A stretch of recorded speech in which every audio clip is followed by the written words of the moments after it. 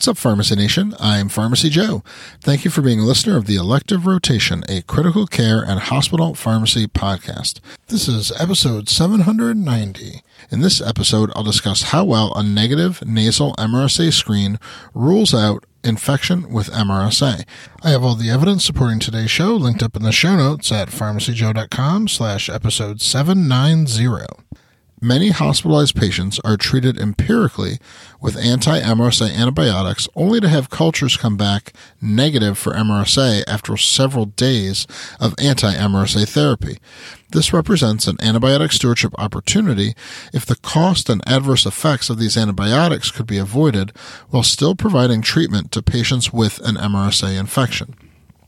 To quantify the negative predictive value of a nasal MRSA screen, a retrospective cohort across VA Medical Center hospitals was analyzed and published in the journal Clinical Infectious Diseases, October 2019.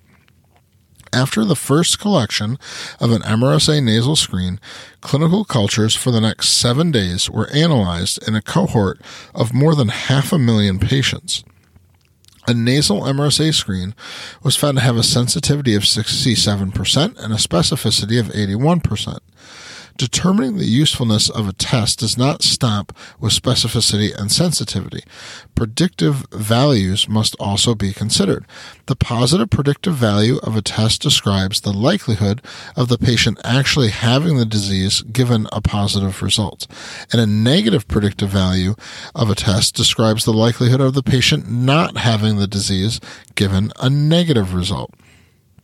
In this study, the nasal MRSA screen has a positive predictive value of just 24.6%, but a highly clinically relevant negative predictive value of 96.5%. The negative predictive value of a nasal MRSA screen remained above 96% for ruling out MRSA bacteremia, catheter infection, intra-abdominal infection, respiratory infection, and urinary infection. Only wound infections had a slightly lower negative predictive value of about 93%. Previous small and usually single-center studies have suggested that nasal MRSA screens have an excellent negative predictive value, and this larger multi-center cohort confirms those findings. A major limitation of the study is the fact that the outcome studied was actually not MRSA infection, rather it was the surrogate measure of a MRSA positive clinical culture. In the discussion section, the authors state that the nasal MRSA screen cannot be used to de-escalate antibiotics in critically ill patients. However, there's no mention of excluding the critically ill elsewhere in the study.